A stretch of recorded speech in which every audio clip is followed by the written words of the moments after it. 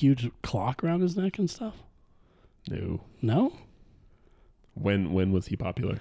Public Enemy, like 1990, 1992. I was 5, man. 1990. You weren't listening to Public Enemy at 5 years old? Should I have been? Absolutely. Would my mother have approved?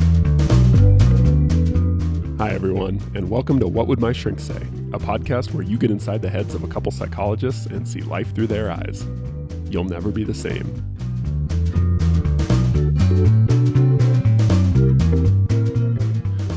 What do you wish people knew about therapy that they don't know? In particular, kind of surprising ways in which therapy can be helpful or useful. I feel like as a therapist, there are a lot of ways that therapy can be helpful beyond what people typically associate it with, which is I'm really anxious and I don't want to be anxious anymore. I'm depressed. I had Besides traumatic. like specific pathology or something. Yeah, the classic. It could be a specific pathology, but maybe one people aren't really sure of or wouldn't think of normally. But what do you know? What do you think? You got any? No, come to mind? I think that's a good one. That besides kind of addressing pathology or some kind of specific disorder per se, therapy can be really useful for just introducing insights that I think can really be life-changing or at least experience kind of changing day to day. I think getting into therapy and really it's a chance to really study your thought process and your behavior responses. And sometimes you're not even aware of some of the motives or some of the reactions you have or some of the thought processes that you might engage in because it's the water you've been swimming in forever, and you don't really know anything different. But to have, a process like therapy where you're able to kind of step out of it or step back from a little bit and analyze it, I think it can be so useful. So I think about, I had a client who, I really admire this client for coming into therapy because he did not have any overt diagnosis. He I mean, like all of us, he had some anxiety and he had periods of depression, maybe kind of mild depression, but nothing really super flagrant. But he had struggled his whole life with school. Like school is always just a really big struggle. And the key aspect of it was procrastination. Like he just really had a hard time kind of focusing and doing what he needed to do and was constantly putting stuff off and doing, kind of distracting himself with video games and other unimportant things. And then he'd feel badly about the fact that he was procrastinating and wouldn't do well. And anyway, it was this long cycle and it'd been going on his whole life. He'd tried all sorts of things, everything from getting tutors in different subjects to getting evaluated for learning disabilities. Someone suggested that he had ADHD at one point and he tried various medications and none of that really seemed to help. So the poor guy had been struggling for a long time and he'd gone through a lot of his options and he finally just came to the conclusion that like, this is a huge problem. I'm sick of it. I don't know what the problem is exactly, but it's got to be somehow psychological in nature. So I'm going to try therapy. And we can talk a little bit more about how that went, but I just thought that's such a great way of thinking through a problem like that. That he had kind of tried different things, nothing seemed to work. And even though you don't normally associate procrastination with therapy. People hear the word therapy, they think anxiety, depression, PTSD, stuff like that. But he kind of, took a leap and said, I don't know, these people who do therapy, they supposedly know something about the mind and the brain, and I'm pretty sure that's going on somehow with my procrastination, so let's see if they can help. And I love that, like, pragmatic approach to therapy. Mm-hmm. Meaning he really knew he was struggling with in these areas, really had a hard time with it, didn't know where to really go and thought, well, let's just check inside and see what's going on there.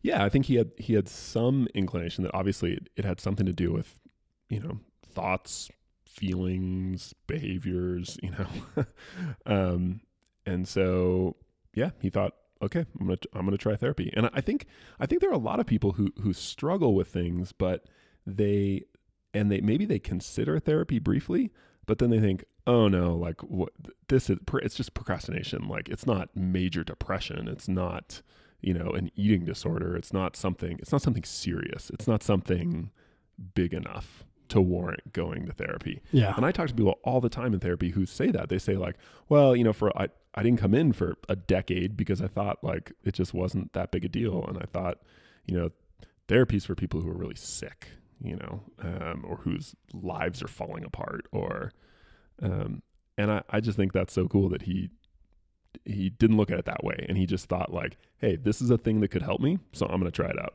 Yeah. And I'm like, man, that is the right attitude for therapy, I think. Yeah, definitely. That curious kind of, let me keep looking. Let me try something different. Yeah, I have lots of clients who come in response to a specific, recent event in their life that they just don't know how to really handle or think about. And they just want to kind of bounce some ideas off you. And they just want to kind of explore, like, am I handling this in a healthy way? This is an experience or an environment I've never been in before. So I kind of want to make sure that I'm thinking right about this or I'm responding well. And yeah, I love working with clients like that. I mean, it's really fun to kind of get under the hood, so to speak, and kind of make sure everything's running the way it should be running. And That's okay.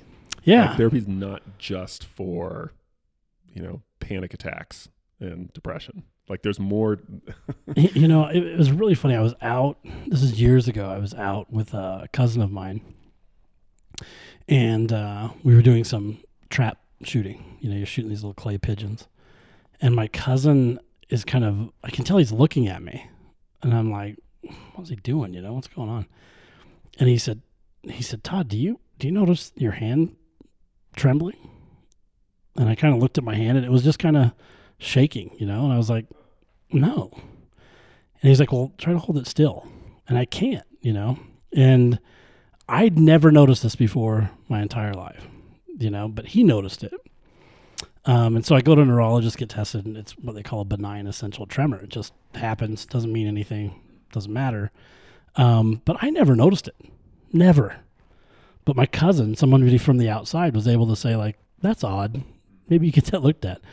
And I think therapy can kind of be that. It's somebody who's on the outside who can kind of look and hear what you're saying and get an understanding of who you are and your history and the patterns and go, hey, did you notice that when this kind of thing comes up, you do this thing? And that doesn't really work a lot, or do you notice that this might have this impact on other people? It doesn't have to be depression, anxiety, any of those things. It can just be a really good study using someone who's on the outside, so to speak, who can point those things out to you and give you some insight into how those things might impact you or just that the pattern's there in the first place. Yeah. Yeah. Well, I did therapy in grad school myself, and I didn't have anything going on, so no like flagrant anxiety or depression or anything like that. But I thought, so in the same year, my last year of grad school, I was writing a dissertation and basically working full time as a therapist, finishing up, getting ready to finish grad school, which had been a major, 4-year, 6-year, if you include my master's, endeavor. And so that was coming to an end, huge transition. I was getting ready to start work, my first kind of job, official job in this new career as a therapist. And I was getting married, like all within the same 3-month, kind of like year timeline. Nothing major going on. Oh no, I'm sorry. I got married the year before, and then we were expecting my first daughter. So I think within a 30-day span, I was defending my dissertation, finishing grad school, starting a new job, moving across the country, and having my first kid. Nothing major going on. Nothing major going on. Got it. I think like 5 of the top 5 life stressors. Yeah, right. But the thing is, I didn't feel especially stressed out, like to the point where I wasn't like getting stuff done and I was really excruciatingly bad. But I just thought like, wow, a lot is going on right now. And at certain times you just kind of have to have your head down with stuff like that. You just got to plow through and finish your dissertation. And I thought this would probably be a good time to do some therapy. And it was wonderful. In addition to helping me kind of get perspective on all these like big changes that were happening, it also, I always remember coming out of therapy feeling just this like sense of lightness. And it's not that I felt heavy before, but as a result of therapy, I realized there was this other level of kind of like lightness and calm that came from, talking about all this stuff that was going on in kind of a structured way with someone who, like you said, was really good at pointing out patterns and bigger kind of trends and kind of helping me zoom in and out of the minutia and then the really big themes. And so that was just, yeah. So I think any transition is going to be tough on some level. And so if you're in one or maybe even anticipating one, that can be a really good opportunity for therapy. I think therapy can help a lot with that. And it's a great source of just self-care. Just give yourself an hour a week to kind of process, think through. Yeah, it can be a really good self-care. I think as much as I think, or I'd like to think I help patients deal with depression, anxiety, I almost think I'm just as effective at just pointing things out that they'd never considered before, or some possibility or some, it may not directly have to do with the depression or anxiety we might be working on, but, picking up on and just learning a lot about a person and learning their patterns, so to speak, and just making these observations of like, hey, did you notice that whenever you talk about this thing, this is the reaction that you kind of have? And sometimes those just kind of minor observations have a huge impact in my clients' lives. I wish I could do it all the time, more often. Right. One of the things, though, I wish people knew, and this seems really kind of, hopefully not braggadocious, but I wish patients knew pain isn't bad. And pain can be a really good sign of growth sometimes. But invariably, it seems like people have this allergy to pain where they, and of course it's natural. Nobody wants to experience pain. I get that. But I think sometimes people lose sight of the fact that growth happens inside of pain a lot. And so if you're constantly running away from pain, you're also running away from opportunities to grow in some ways. And good therapy can kind of help you do that, help you grow along with pain. To learn that there's something under that pain that could be very, very useful to you, A lot of patients want to come in and say, take away my anxiety or depression. Say some of the greatest words you can come up with to me to just make this go away. And when you kind of explain to them that the route through this that would be the most advantageous for them is right through the middle of this pain, sometimes they give you this look like, oh, I don't want to do that. Can you give me, what's an example of that? When you have someone with post-traumatic stress disorder and they're avoiding all sorts of things that bring them a ton of fear, they won't go into public places, they won't talk to certain people, they won't go to certain areas of town maybe, and they want to come into therapy and say, can you help me get over this in a way? Can you take away this anxiety that I feel all the time? Can you make it so that I'm not afraid of these things anymore? And you explain that, yes, this is possible, but to do that, we're going to have to expose you to some of these fears that you have, and we're going to have to talk about them in great detail, and we're going to have to complete homework that will put you into direct contact with some of these things. They, of course, they're terrified in some ways.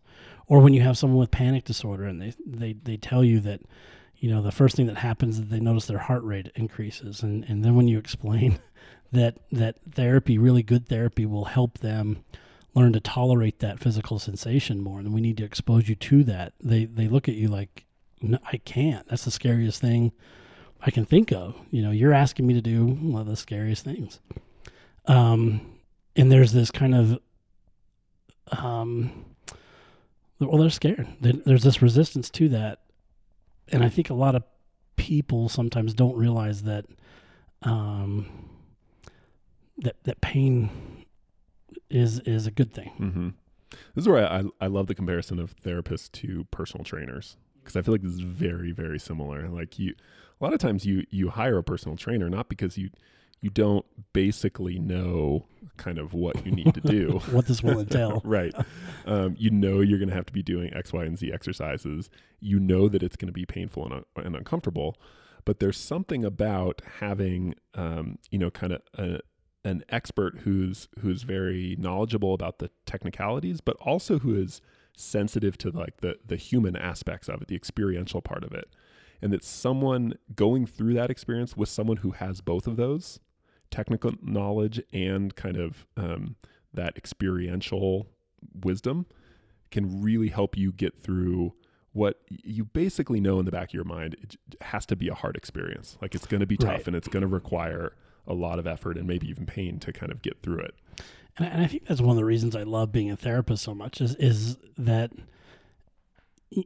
when it does happen, when a client is willing to confront and experience fear and pain and loss and really get into there. I mean, it's such an honor to be a part of that and for them to trust you enough to be willing to go through that with you, and it's such a great thing. But yeah, there's something to, I think, the lesson of realizing that if it hurts, you probably want to stay right there for a minute and check that out.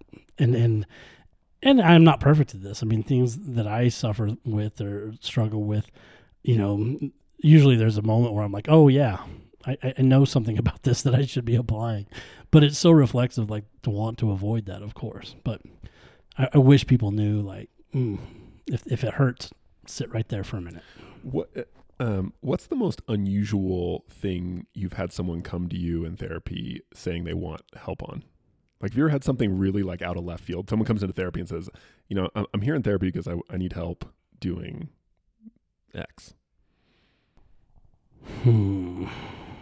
Or maybe it was something that they came in for something initially, but then over the course of the therapy, they said, and actually, maybe there could help me with blank. Mm-hmm. Yeah, I had a client who came in for a phobia, simple phobia, treated it, no problem, went away really too fast, I think.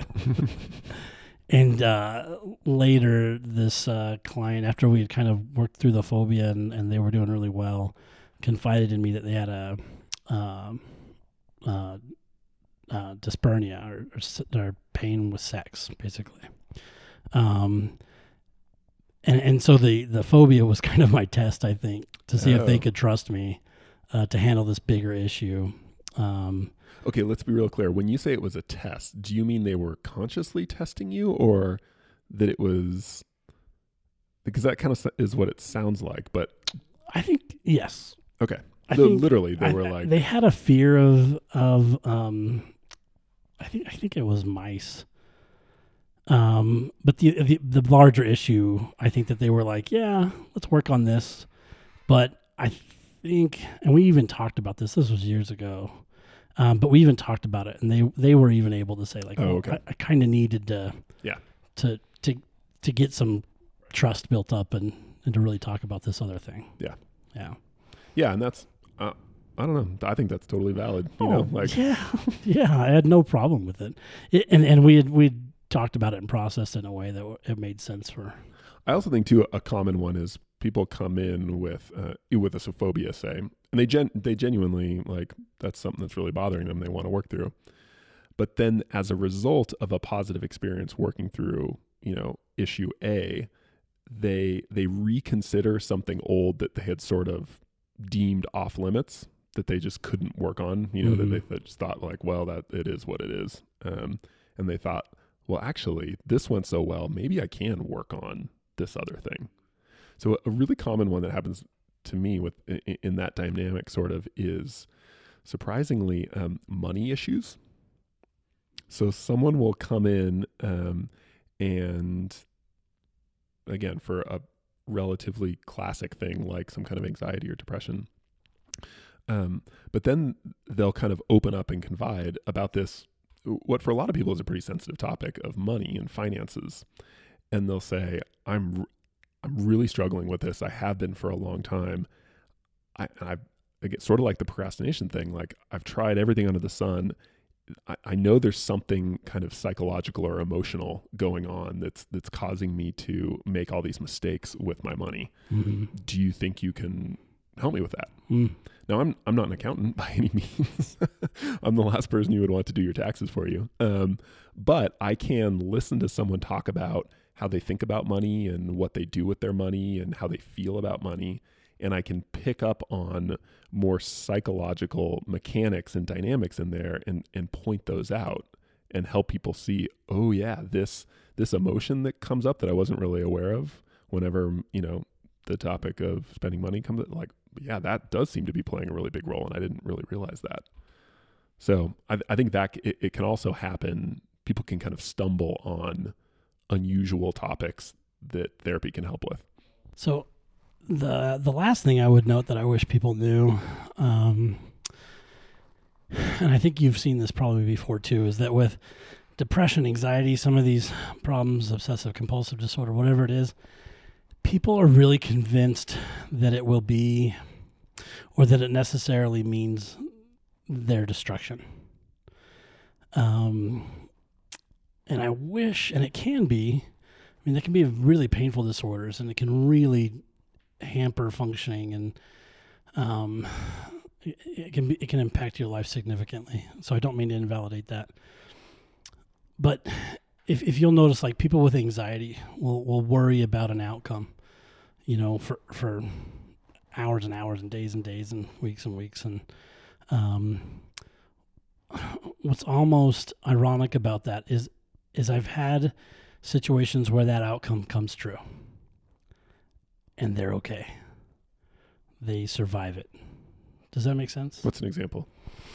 I had a client who'd experienced significant tragedies and was convinced that should one more thing go wrong in her life significantly, she would fall apart, right? Go insane, whatever that was. Well, something very significant happened in that person's life. Very significant. In fact, a couple more significant tragedies kind of befell this person, and they survived them. But sometimes the disorder almost operates by convincing you that you can't handle something, and you can handle those things, and it's such a valuable lesson, I think, to experience those moments where the worst thing comes true, and you're still there. You're still able to cope. You're still able to survive it. You're still able to deal. And clients tend to really doubt their abilities sometimes, in the face of these potential outcomes, maybe. And it almost becomes, I use the metaphor of a hologram, that they are convinced is real and gonna end them. But then once they actually encounter it, it's like a hologram. They're like, oh, I can actually deal with this. I can actually respond to this in a way that's functional and effective and works. Even though it's a horrible thing, right? I can respond to this tragedy with grace and dignity and move through this with pain, but with success. Mm-hmm. Does that make sense at all? Yeah, I think the idea that a lot of times I think we think about therapy as it's a process to remove a negative. So you're depressed or you're anxious or you whatever it is, and then you're going to go to therapy and they're going to, give you words of wisdom that make you feel less of that negative thing. But I think usually what happens in therapy, I know this definitely happens with anxiety, you only really overcome significant anxiety in the long run as a side effect of building confidence that you can handle anxiety. And that ironically, you have to be okay with anxiety in order to build the confidence that ultimately allows you to experience less anxiety in the long run. So to think of therapy as it's much more constructive and positive, not positive like feel goody, but positive in the sense of what can I add to the way I experience things, to the way I think about things, rather than kind of what can I get rid of. And I think good therapy takes that approach a lot of the time. Mm-hmm, mm-hmm.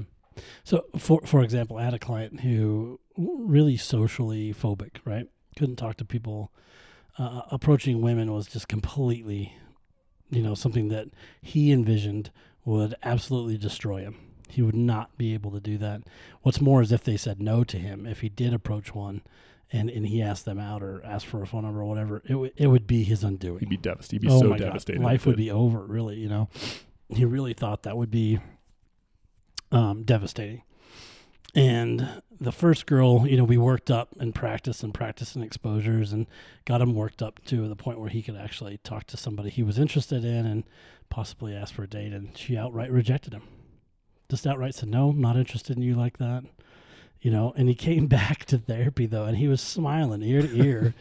And he's like, I did it, and I'm like, oh, cool. What happened? And he tells the story and he's like, yeah, she said no. And I went, oh, and he's like, yeah, it was okay. Like we still talked, we were kind of friendly and everything was fine, even though she said no. But from that point, I mean, a lot of that was up to his ability to process the event that way, but it was really like, and we talked about this. I said, wow, the worst thing that you could ever imagine just happened to you and you're okay. And he's like, yeah, not only am I okay, but it wasn't as bad as I thought. And so I'm going to go ask, I'm going to go out and do this more often. It was incredible. And so it's like, oh, you actually get up to the scary monster and realize it's not actually there. Right. Yeah. So that's a cool thing. That's cool. That's a good one. Hey everyone, Nick and I really appreciate you listening to the podcast. Please rate us on iTunes if you get a chance. And if you have any feedback or comments for us, that'd be great as well. And if you have any questions or topics you'd like us to cover in the podcast, let us know in the comment section as well. Thanks.